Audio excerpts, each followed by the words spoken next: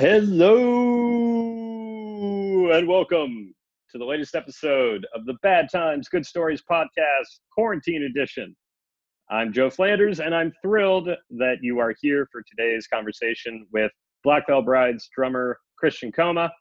He's one of my favorite people. I've known him for almost a decade now, which is crazy. He's just one of the best people that I know.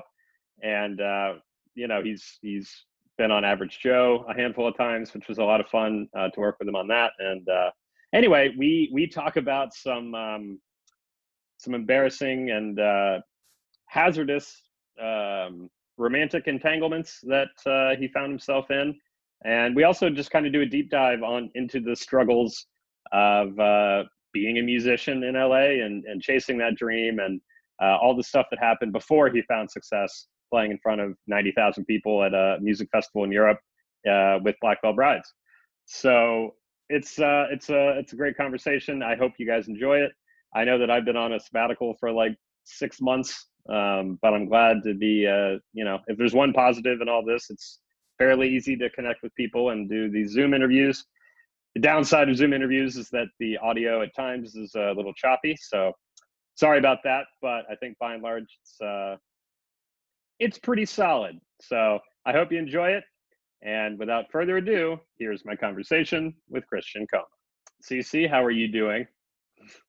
I am doing fantastic on this lovely day in Southern California. How are you today? Yeah, the same. I almost feel like an idiot even asking people how they're doing because we're all doing the same at this point. Yeah, trying not to get stir crazy. I did quarantine and stay with a friend one night, and the next day I thought I got the COVID, man, and I got super freaked. I was having I don't know if it was just anxiety or what, but I was flipping out, and so I kind of took that as like a lesson, just like stay at home. But I made sure this friend hadn't been anywhere or gone out, stayed home for a month and stuff like that. And so it was just kind of a lesson learned the hard way. And so I even got tested last Friday, which by Friday I was feeling fine, but just trying to stay sane, do at-home workouts, and help the family out and stuff like that. So I'm glad. For viewers or listeners, LA has actually opened up testing to all anybody in LA County, which is pretty cool. Whether you have blatant symptoms or not, you can get tested, which is nice for a peace of mind. I was like, I'm for sure either that or I'm having like a minor heart attack. And so I just had like some tightness in my chest. I think that was probably because I was like taking pre-workout, and that may have like interacted with medication and stuff like that. So that will do it to you. I mean, yeah, exactly. So, but it's funny how you mentioned like you made sure your friend hadn't like gone anywhere or anything else. I feel like that's just going to become like, we're all just going to be like drilling each other. Where have you been? What have you been up to? Who have you? Totally. I've been saying like, I don't know when this is going to open up. I'm in a group chat with, different groups of friends and stuff like that. And I'm just like, well, LA's, supposed to open up soon. So, I mean, this problem hasn't gone away yet. So like, the infection number is going to skyrocket. And then, then I get in my head and I'm just like, I'm never going to be able to leave home again, because I do have elderly parents. And so that's the reason why. And if it was just me, fine. I would have probably been out this whole time and been, just wearing a mask and taking safety precautions, obviously. But I think I'm probably, could fight it. But, with elderly parents and having to help them very often, I don't, it definitely causes a bit of not animosity. Yeah. I want to fight. Concern. Yeah, just angry. Damn you, parents. Yeah, damn you, old folk. No, but it's it is concerning, and so having to take I just don't know when I'm going to be able to leave, and so right. And then there's that whole other thing. Like, I think if for those of you who don't know, I am a professional musician and I tour in a band internationally, and so for for the time being, if I go on tour, like, and we have like these VIP meet and greets and stuff like that, that's a whole another realm of, worries and anxiety to deal with. And so, every once in a while, I'll just sit here and get in my head and get super depressed. And, hopefully I talk to some friends that pull me out of it. And Yeah, dude. No, that once every 2 weeks, I just embrace the sadness of all of it. Yeah. Like day to day, I'm okay, but now I just, something will hit me, or I'll just I work at I'm actually wearing the shirt. I didn't mean to, but I work at a summer camp where I teach kids how to make movies every summer, and I kind of held out hope, foolishly, that it would still happen, and because the kids come from all over the world, and it's a cool thing, and they haven't. It's possible the last 2 sessions in early August might happen, but when they said it's probably not going to happen, it just hit me really hard. And so then it's just oh right, and then that turned into, when will I be able to do anything? Will I ever be able to leave this? You know what I mean? Yeah, same. And then I just I'm sad for a couple hours, and then I'm like, well, nothing I can do about it.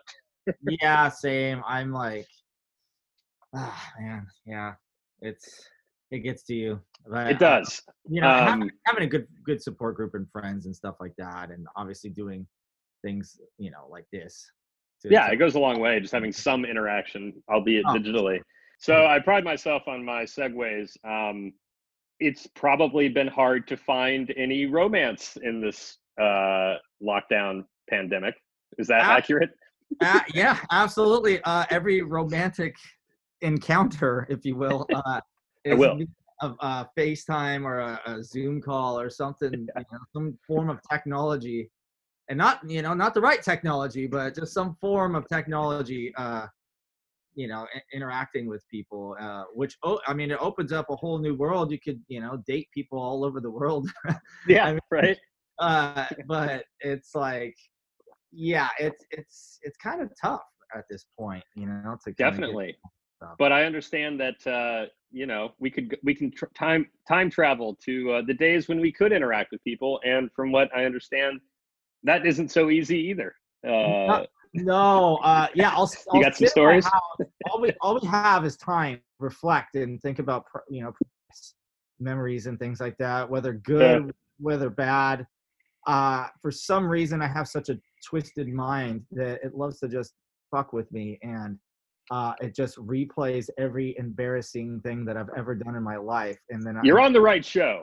Yeah, perfect. Yeah, and so it's literally, I'll stay up until about 5:30 in the morning sometimes, just thinking about every completely embarrassing thing that I've ever done. And so there's one story that I'd love to share with you today. Please.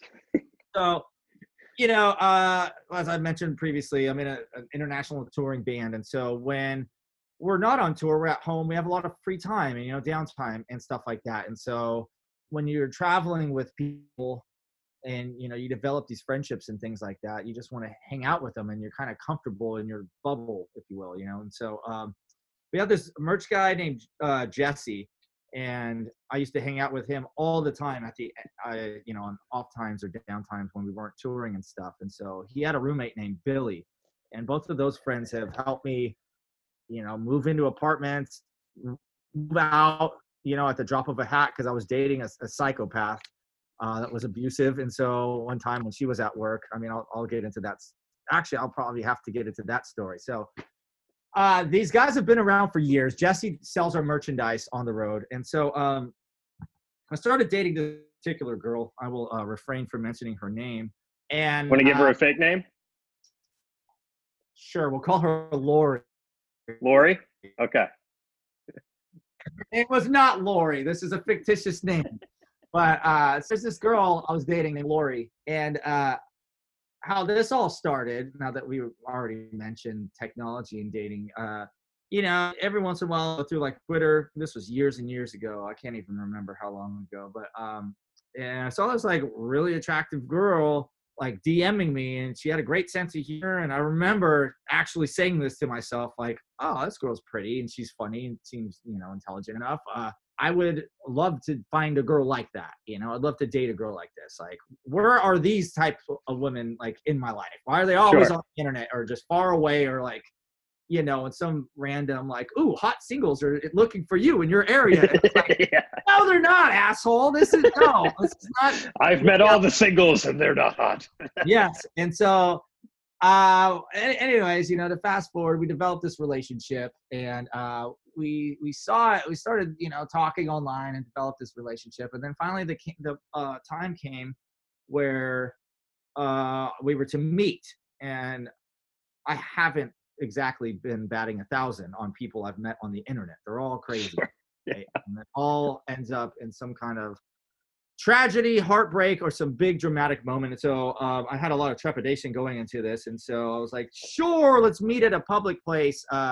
This is back when it was a cover band called Steel Panther, which is a really awesome yet ridiculous like cover band. They're incredibly talented, but they wear like spandex and have, this big flamboyant hair. And, they're just an incredible band. So I used to go like every Monday when the House of Blues in Hollywood was open. So I was like, hey, so I'm going to be going to House of Blues this Monday to go see Steel Panther. I always get a table on the balcony, like in the middle somewhere. So, I'm bringing my buddies Jesse and Billy. Like, would you guys, would you want to come hang out? Totally up to you. No pressure. She's like, yeah, I'll bring some friends too. It sounds like a fun night. So I remember getting at this table. She's supposed to be there at 9, and I'm like, a little nervous. 9 comes around. Sorry, how long had it been? How long had you guys been like talking online at this point? I don't know, maybe a couple weeks. Okay, cool. Yeah, a few weeks, a month or so. And I got to the point where I'm like, oh, she doesn't appear to be a serial killer or a crazy person. Little did I know, looks can be very deceiving. So anyhow, I'm waiting for her at this table, and I'm just sitting there waiting, and 9 o'clock shows up, and she's not there. And I'm starting to get nervous. I'm like, fuck, dude, I got stood up. So then, I'm with Billy, and they're like, dude, don't worry, chill. It's like, watch the show. It was like 9:30 comes around, and I'm like super stressed. I'm like, dude, she's a half hour late. And it's like 9:45, and it's like 9:50. And I'm like, all right, like I got stood up. And so I'm like kind of bummed. And I just start ordering like tons of shots. And I'm like, all right, that's it. Like we're getting hammered. It's like an hour late now. And at that point, I mean, like in hindsight, I'm like, dude, she's an hour late, whatever. But I was just like, it's probably a fake page. Like some fan created this fake persona online. You know, you can never like catfished. Yeah, exactly. Catfish. You can never like believe anything you see on the internet anymore, I feel like. So sure enough, I get like hammered, and because I'm just like, self-medicating to make me forget my, of course, my rejection that just is currently taking place. I'm in the midst drink away the sadness. And all of a sudden this girl, Lori, we'll call her, shows up. I remember she was like absolutely gorgeous. And I was like, oh my God, wow. She just had this gaggle of friends that were all beautiful. It was like this whole team of like stunning looking women. And I remember just going, oh my God, like, wow, this is good. And so I'll fast forward to this because this is not the important part. This is all one big elaborate setup for my story that's coming up. And so, we dated for, I don't even know. I've literally repressed every memory from that relationship because it was so terrible. But it turns out she had, several mental illnesses and was at times very verbally abusive and threatening. And for one particular evening, we were at a bar. It was in Hollywood called Angels and Kings at the time. It's no longer open. I'm familiar and with I was just at the booth hanging out with my buddy, and we were, having some drinks. I showed up with this girl named Lori, and she got mad for some reason and marched off. We got in an argument. I'm like, what are you doing? Like, you went to go buy drinks at the bar. You just never came back. So she got mad, started screaming at me, and I'm like, this girl is a psycho. She marches off, comes back, and there's a guy that looks exactly like me. And he was like long black hair, wearing a bandana. She goes up to him and completely punches him right in the mouth because she thought it was me outside the club. And I'm like, what in the fuck are you doing? And this guy's like, oh, crazy bitch, I don't even know you. And like, So I'm like, dude, there's that girl was like Captain Red Flags. Like that's her nickname. And it's like everything she did was a red flag, like flirting with other dudes, like just wanting expensive gifts, like so many crazy. She was just a crazy person. And I'm not trying to make light of mental illness, but when um when it becomes to the point where it's like abusive and your Yes. significant other no longer feels safe in a relationship, and you try to get them help and they refuse it, and they swear they don't need medication, they swear they don't need to talk to anybody, and they're not the problem, you're the problem. I think that's the problem. And I know it's a lot harder for certain people to admit that they have mental illness and Right. need help. However, it got to the point to where it was dangerous, and dishes were getting broken, and all the neighbors thought that I was the abusive one, but it was actually the exact opposite. And at that point I couldn't leave the relationship. And so Did you uh, just feel committed to it at that point? Like why well, couldn't you I leave? cared about her a lot. Right. Right. Yeah. And then I was also scared to leave because of what would happen. And so um it got to the point to where I had to literally wait till she went to work. And my buddies Jesse and Billy, I was like, she's at work, I got to get out of here, bring your truck. And so we literally just got all my clothes, I left all the furniture, plates, towels, like everything, my Right. god, line opener, like all my knife set. Like I'm so pissed. I should have taken everything because she was not good to me. But so I left everything and I just bailed. I got my clothes, my PlayStation, and my movies, and I left everything else, and I just got out of there when she was at work. So she came home, and obviously I got in trouble, and she was like, "Did you move out?" And I'm just like, "Yeah, I told you for like months I was leaving you. Today's the day. Congratulations." Yeah. She just would not get over the fact that I left her, and how could I leave her? Like she's, and the whole ego thing came into play and stuff like Right. that.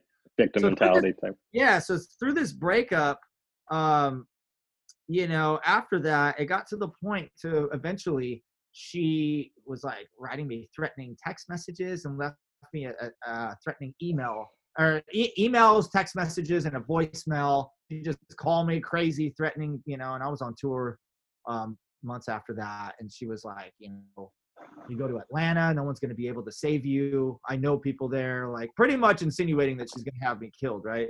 Yeah.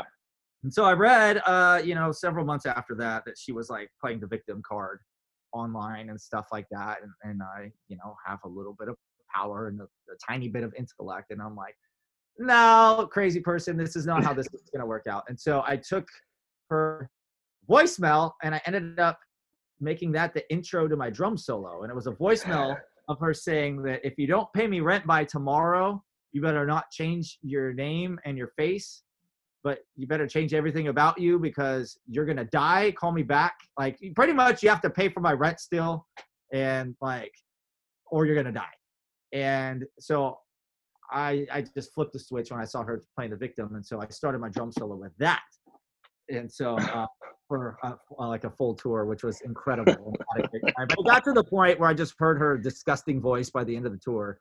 And I was like, or like 5 shows in, and I'm like, I don't know if I could do this the whole tour. Like I can't hear her voice. Right. I was going to ask. Yeah. It's just a constant reminder of turmoil and heartbreak, and Yeah.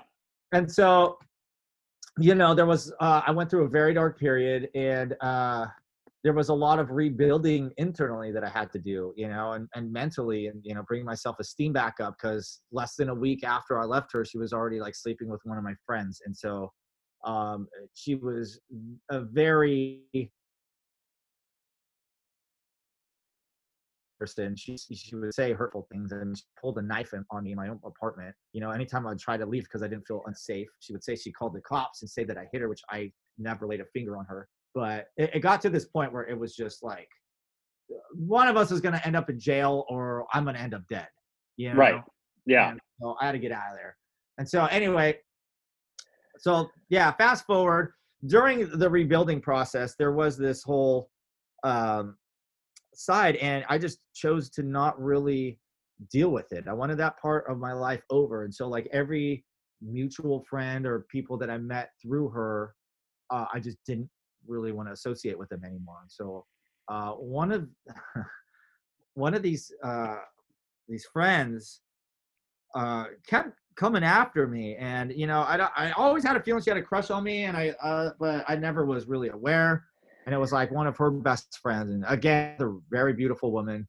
And I was like, I don't really, sorry, like I don't want to be friends. I don't want to associate with anybody from that like time period. That's just like a really bad time in my life. Like I wish I could Yeah, get I've had that too. You just like want to forget it ever happened and just like not, right. yeah. Yeah, Yeah. and you're just like anybody or anything. I mean, that's why I just leave furniture when I leave girls. I'm just like, I don't want anything to do like half of this shit. I don't want any negative vibe or negative association, even with a TV or a couch. I don't want to look at this couch and remember bad times or anything like that. Right. Or maybe I want to remember the bad times with great stories. You never know. You never know. Hey, Yahtzee, there it is. Good night, ladies and gentlemen. Anyway, so this girl kept coming after me, and I kept like turning her down. And I'm like, no, I don't want to be friends. And so she was like, you were right the whole time. I always took your side.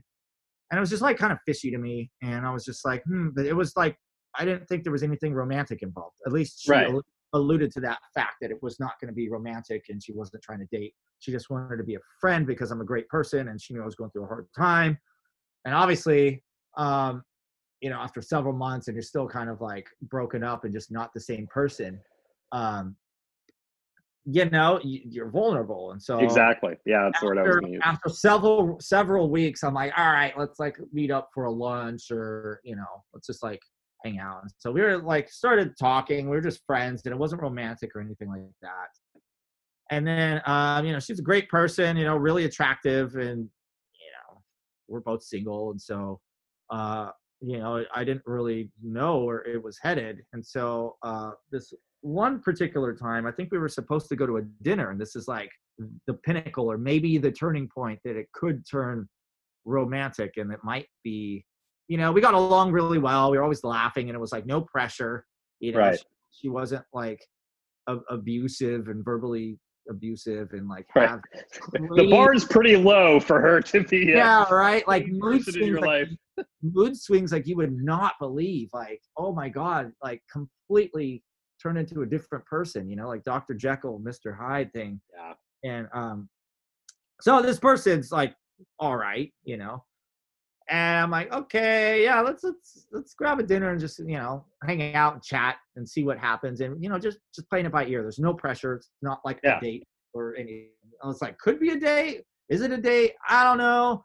It's really unclear. It's like that gray area where you're like, maybe it's unclear because she wants it to be a date. Maybe I don't know. Whatever. Let's just see what happens. So, yeah, my experience is that going into a situation like that with the gray area always ends well.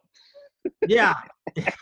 Yeah, right. And so it was interesting. And so I'm at lunch, and I'm with my buddies Jesse and Billy, and I was at this place, and it was called the Hollywood Way, and I was eating barbecue food, and it was in North Hollywood, and I don't feel bad for sharing the name because I had a terrible experience there, and I'll never go back. And so we go there. That was our local spot. We'd go for drinks, and this is when Fireball whiskey's a big deal. So we'd go. Oh yeah. I shot a Fireball and a beer, and that was our little pit stop. And we're having lunch, and I'm like, yeah, I'm gonna go see this girl later tonight. We're going to dinner, but grabbing lunch with the boys right now. So we get these two waitresses, and I just thought it was odd that there's two waitresses, but they normally do that when one's in training. Sure. So I actually hadn't drank at that point. And I was like, oh man, I need to loosen up a little bit.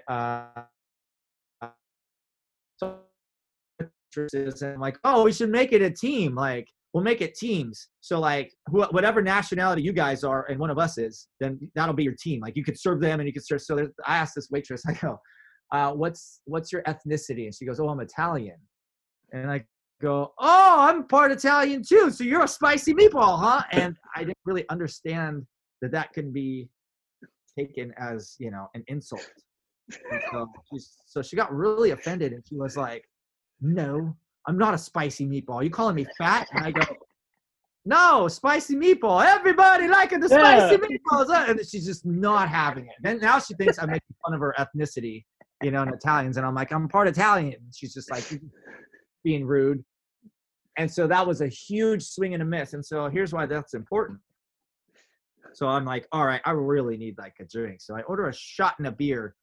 And I don't have 100% confirmation, but I would say about 99% sure that she poisoned me. Oh God! In my shot or my beer.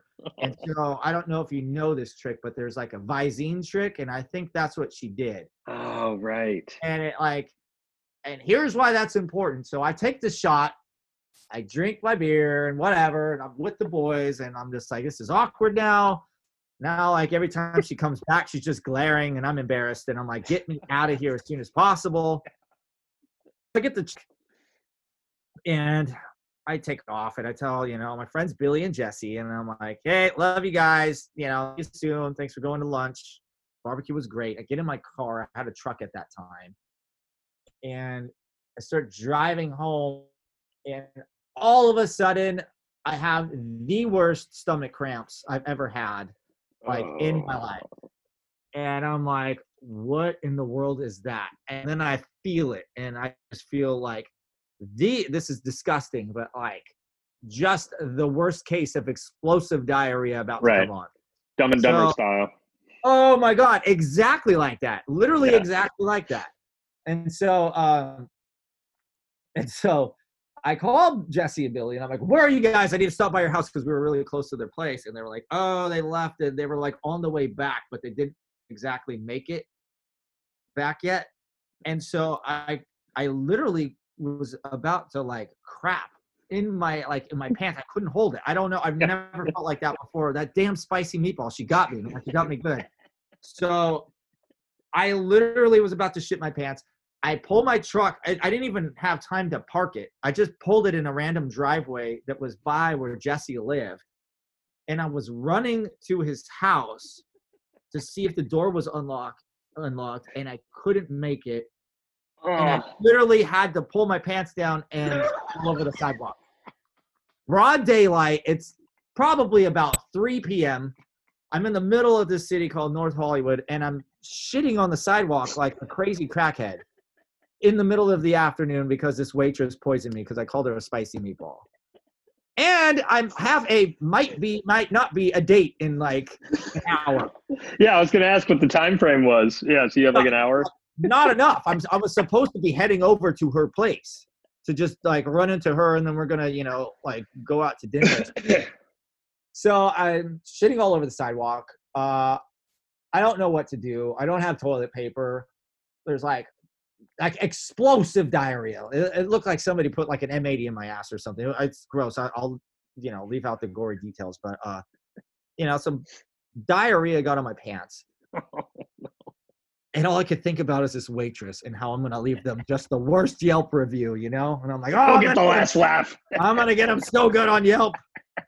And so Jesse and Billy finally get there. They're laughing hysterically. And I'm like, you guys, like, it's all like run up to their bathroom, and I just can't leave the bathroom. And at least there's toilet paper in there. And I'm just like, dude, something is not right. Like, oh my God, what happened? Right. And so like I stay there for a bit, and I don't know what real quick did anybody notice you shitting in the middle of broad daylight? Did you have any interactions? I hope not. I mean, no one was like walking by me. Yeah, you just like, oh, hello, miss. Don't find me.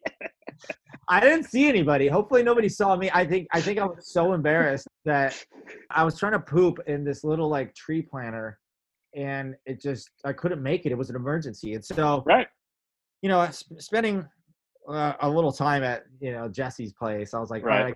So then I had to go to this girl and go to her place and explain to her what happened. I mean, at this point, we were good enough friends that I felt like I could be honest with her, and we had that relationship. And it wasn't like, you know, I was like, look, the waitress just poisoned me and I shit my pants. So I don't know. Did you smell like shit if it was on your pants? Not that I knew of.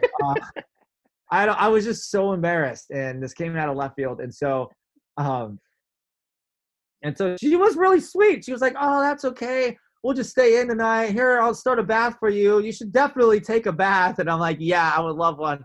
And it actually ended up being like a really sweet evening. And I was really embarrassed, but at that point, I always saw her as a friend and never as like a potential, significant other. And so, Right. um, yeah, and so it just ended up being like really funny time. And then, eventually one thing to another, we started seeing each other, and that didn't work out.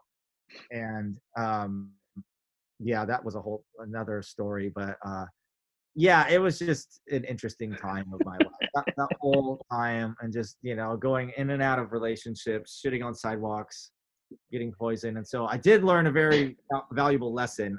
Never either willingly or unwillingly insult the people that are serving you food, because Yeah. this could definitely happen. And so, um, one of my more embarrassing dating stories. Yeah, that's a good one. Did Yeah. you leave the Yelp review? I don't even think I did. I hope that place closed down. I used Yeah. to go in there and eating barbecue, but like I never went back to that place, obviously for good reason. Right. And I said I was gonna go back and like yell at that waitress, but I'm just But like, yeah.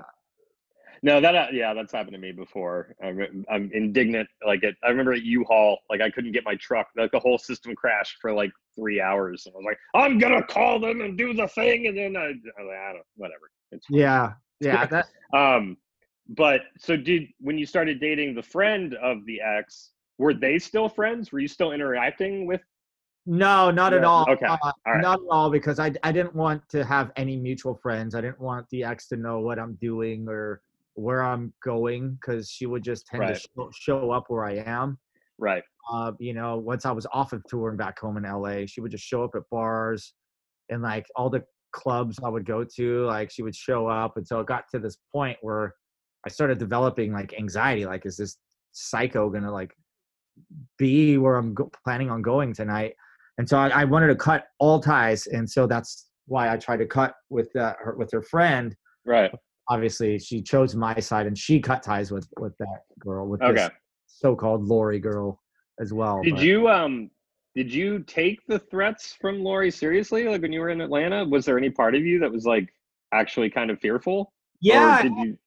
yeah, I had them like print out pictures of her. I didn't think she was going to show up because she said it was like her friends, but her family was from there, and so or around there in Georgia. And so it was just, I didn't really think anything was going to happen. She's a crazy person, but you never know. I mean, you never know, especially when you leave somebody and you're pretty much supporting them.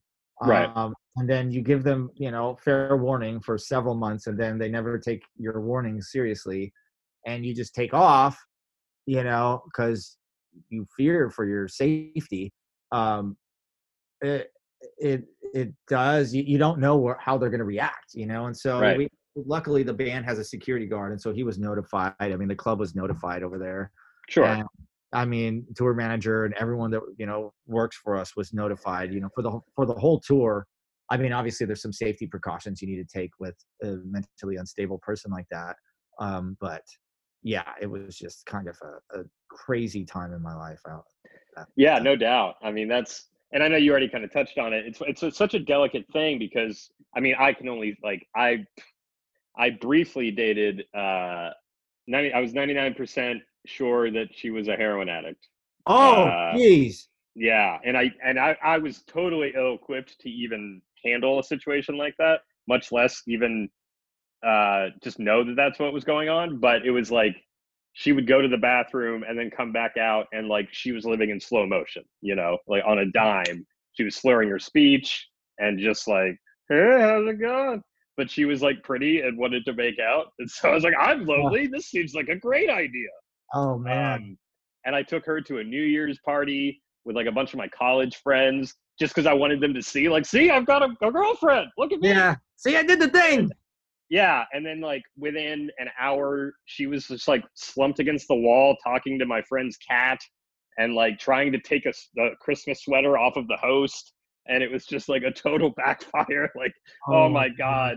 So then I like brought her back to her place, and then we got back to her place, and it was like 11, and then she just like passed out, and I was like, well, I guess I'll go. And then I was walking out, and then she like shouted down for like a Romeo and Juliet situation. It was like, hey, you want to come back up and like start the new year, right? And I was like, well, that does sound nice. Yeah. So I went back up there, and by the time I got back up there, she was passed out again. And I was like, Oh God no. damn it. Oh God. And so now it's like 11:30, and I'm like, I'm not gonna be able to get crosstown back to the party. And so I just leave, and then I got a parking ticket at like 11:50 on New Year's Eve. I was so angry. Oh. And so then I just like sat on the curb, and like that may have been the first year that you could like stream the ball dropping on your phone or whatever. And I Yeah. just sat there just by myself, just like, well, I guess this is New Year's. And then like Oh, went back to her. I went back to the party at like 12:30, and everyone was like, looks like nothing's changed since college. And I was like, gosh. oh God. Um, Wow. So and then I didn't see her for a while, and then she showed up at a play I produced and was heckling the actors during the show, and like it was just a oh my nightmare. God. So I had to like kick her out at intermission, and there was some new guy there, and we didn't even say anything. Like he clearly was like not okay with how she was acting, and we just had like a nonverbal, like he was like, ah, and I was like, and just kind of like closed the door. It's like, you've learned, my friend. Yeah. Get out now. Um, and it's obviously, and I've seen on Facebook that it seems like she's like gotten her life turned around and is like married and everything, which is Oh, great. yeah. So you there's this. It's always kind of bittersweet to laugh at these things, just because you want them to get their life figured out and all that. I was just not the person. We had only been seeing each other like 6 weeks, and it was like, I'm not the person to like, this isn't my area Yeah. of expertise. Yeah. But yeah. So anyway, I can relate on some level Oh, to man. winding up in just bad situations. Yeah. Um, I have quite the history of that stuff. And so, I mean, it's a work in progress. And I've, there comes a point in realization like, well, Chris, I mean, you can't date 12 crazy girls in a row. So maybe you're the person that's either driving them crazy, or are you really just attracted to less than stable people? And so, it's, I guess that's what's been going through my mind during, these times of quarantine and stuff and all these embarrassing times. And I'm just like, well, let's try to figure this out. So like, what came right. first, the horse or the cat? Did I make them crazy, or am I just literally attracted to people that are, less than stellar, let's say? And so, at some point, you got to be honest with yourself. Everyone else is not always the problem. You know what I mean? Right. And so, maybe there's, patterns of my behavior that drive people off the edge, or, I live a pretty, I've really, really toned it down a lot. I used to live a very, fun, active, fast lifestyle. I'm a bit grown up now. I don't party as much and things like that. And so, I mean, I don't know, man. It's just, maybe I just need therapy. You never know. I need a therapist, but no, I can relate. I for the longest time, I mean, thankfully, Karina and I have been together for years, and that's like the first real solid relationship I've ever had. But the thing I kept repeating was just going after people who weren't interested in me. It'd be like, I'd be like, I hear you, but you will be eventually. And then, when I would finally have the realization, or they'd tell me or whatever, I'd be like, oh, but, and then I would be heartbroken. It's like, no, but they've been telling me that for months. Yeah. But that's just, so I finally just figured out like, oh, this shouldn't be a struggle. Like it should just work. Yeah. Love makes you blind. So many relationships.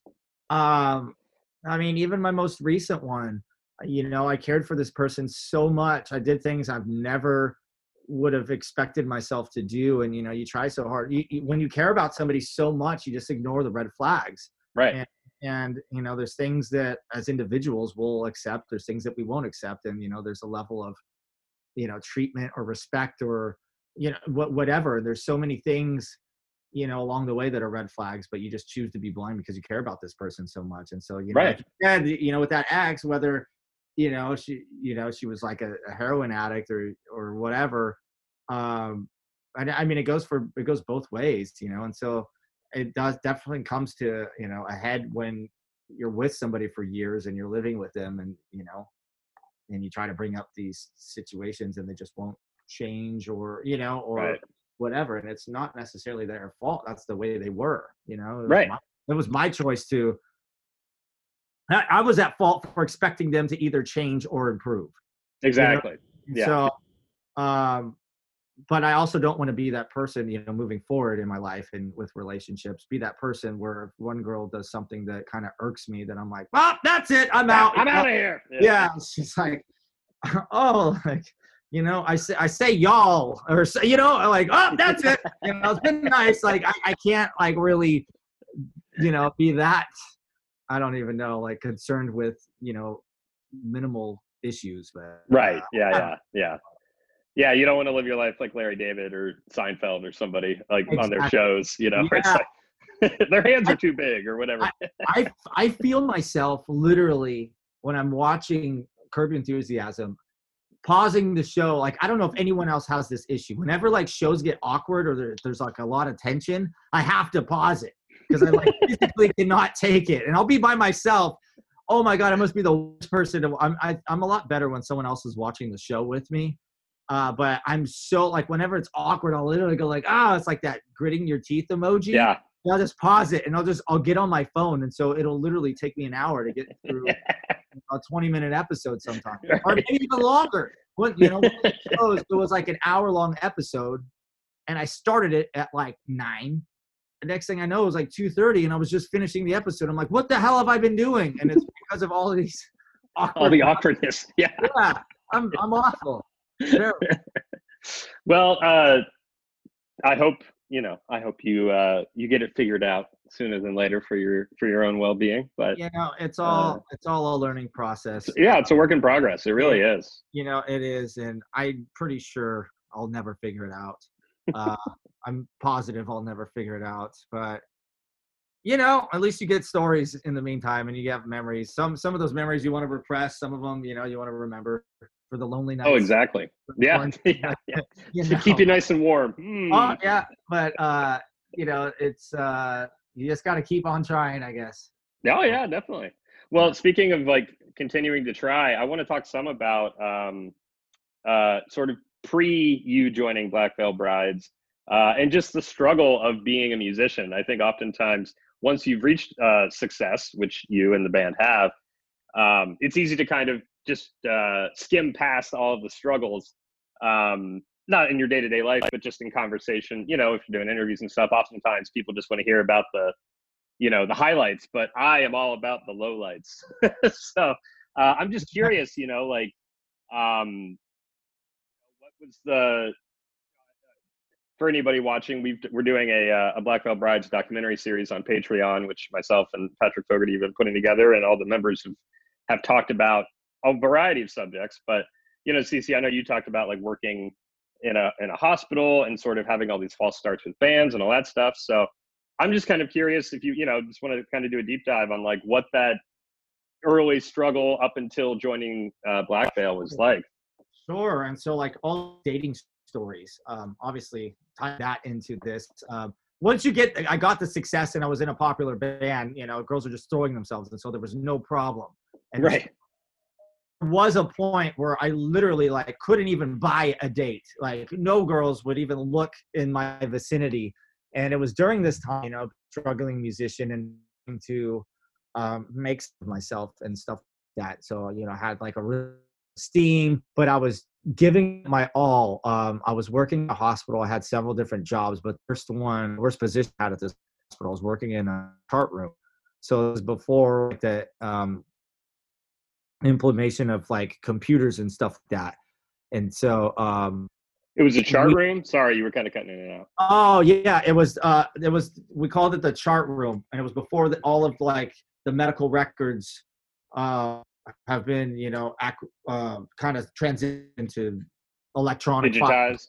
Yeah, on computers and stuff. And so it was this library of everyone's medical records, and it was like like that scene that's in I Love Lucy, where like keeps coming down the conveyor belt that would come down, and it would be like an order for a medical record, and it's just like thousands a day, and I just have this big stack, and every single day I would have to like pull these charts and send them to appropriate places or doctors or offices or wherever.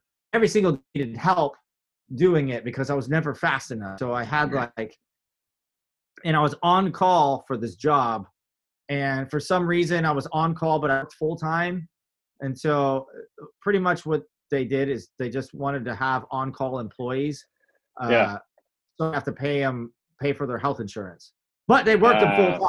You know what I mean? And so in lieu of that, I think I got $1 extra per hour being on call, you know, and I use that term loosely. And so every single day I had this hope that I wouldn't get called and get a day off, but it never came.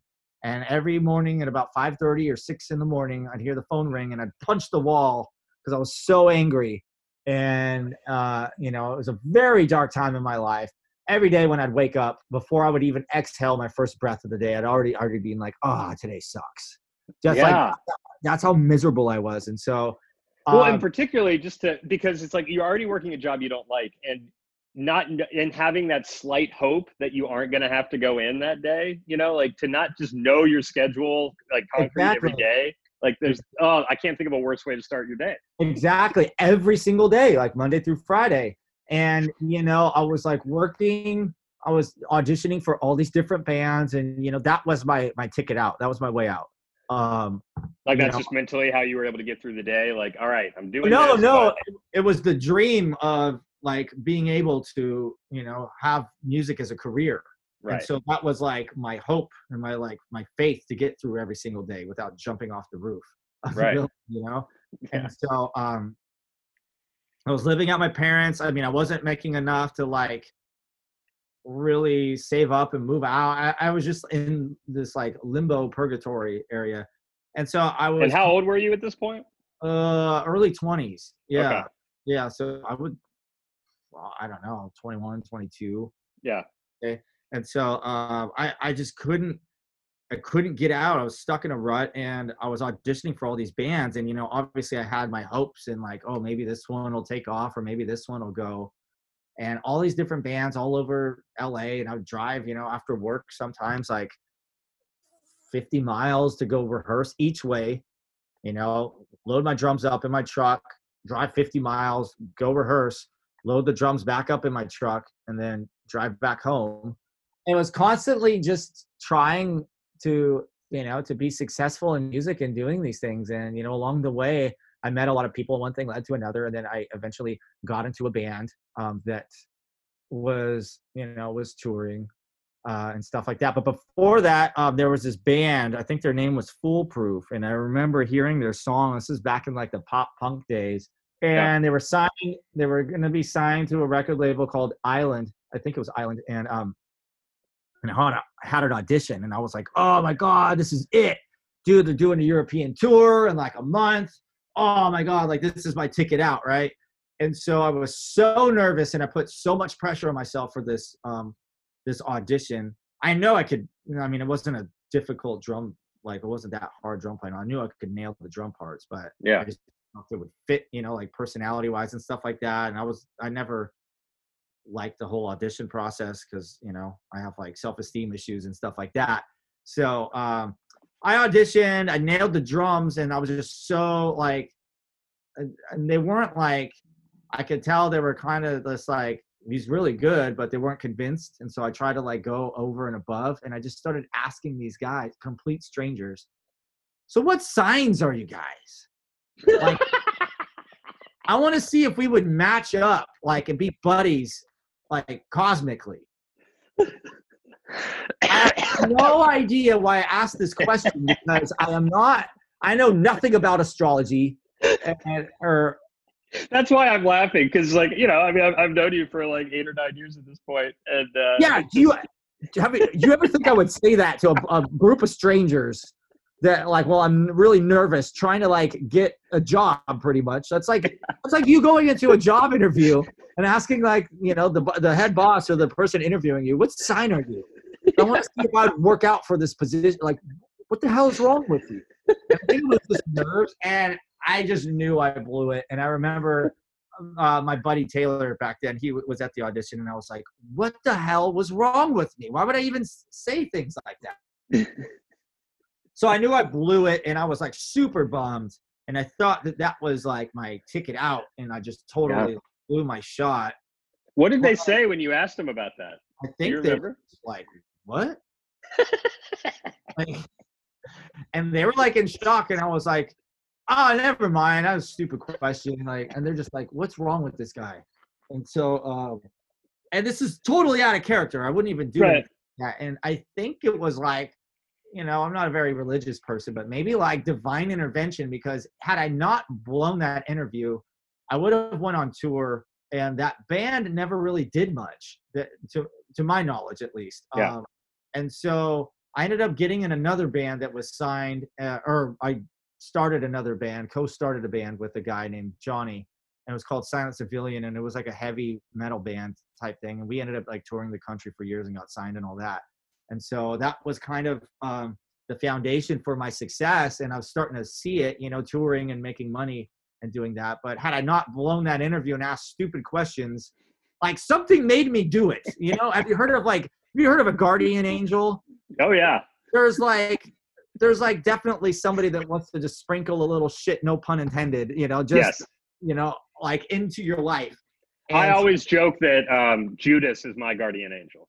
He's just always there to just trip me while I'm walking or whatever it is, you know? Yeah. So that was he was definitely present during that audition. And anyways, so I started touring, and in between tours, you know, I was working at the hospital. Once I started touring, I definitely earned my stripes. So I was in this band, Silent Civilian, and we were cutting our teeth, man. We were touring nonstop, literally, like sometimes 5 months in a row on the road. Like we wouldn't even be home to see our families or anything. And we were just trying so hard, and we were constantly playing these shows. And how long have you been like playing and auditioning and doing all this stuff before that band happened? Man, oh my God, I was doing that ever since high school. So like years, at least like 5 years, I want to say. And, you know, it's really disheartening. And I always had these bands, you know, swearing up and down that they were the next biggest thing, and they're getting signed to this label. And all these bands always swear up and down that they're going to be like the best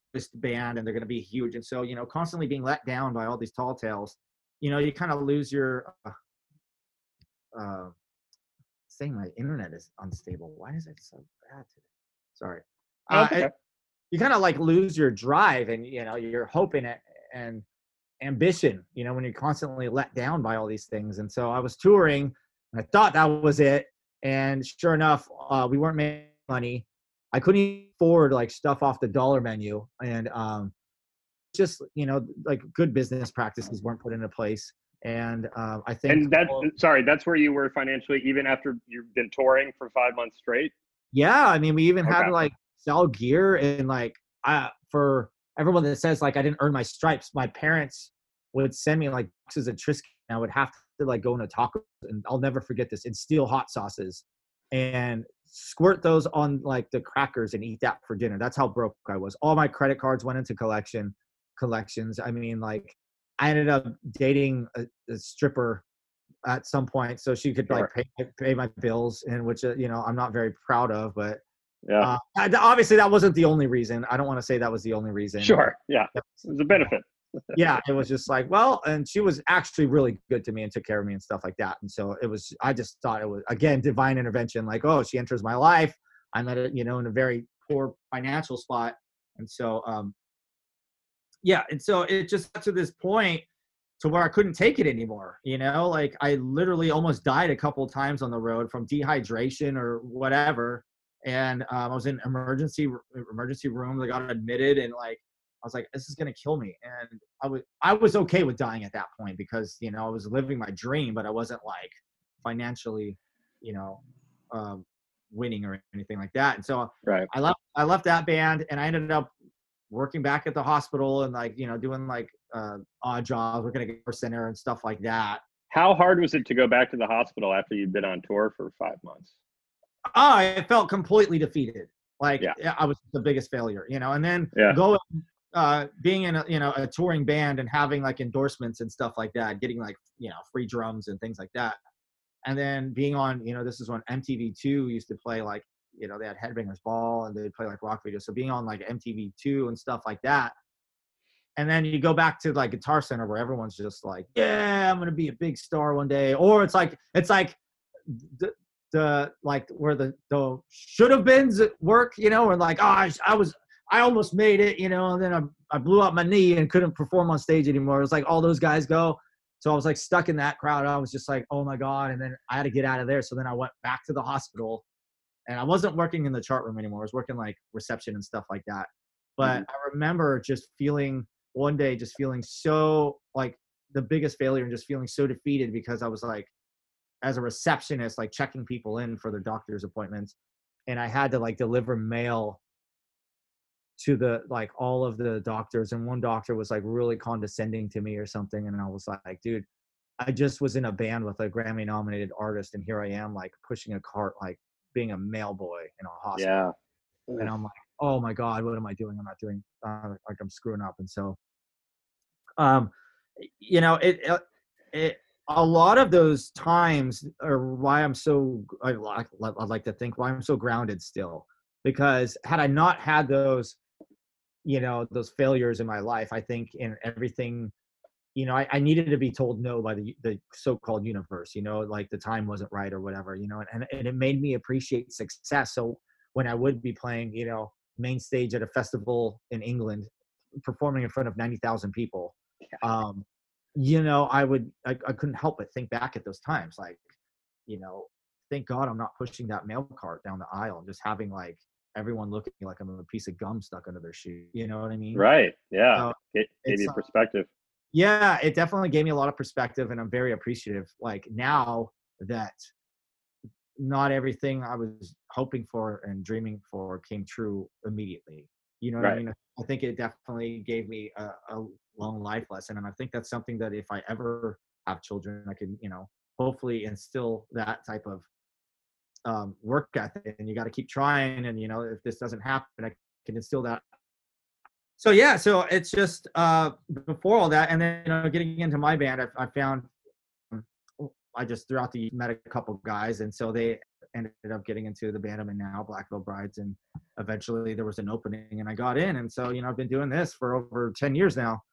So, yeah, it's kind of an interesting story how all of these fails and things kind of led to this. And then now, you have all the success, travel over the world, you win tons of awards, and you have a gold single and all these fancy plaques. And then, you're looking forward back on tour, and there's this global pandemic that's easy. And so then, now we're stuck inside. And so it's just kind of like waiting around until we get the okay to go tour. And, and for me, personally, live my dream again. So, right.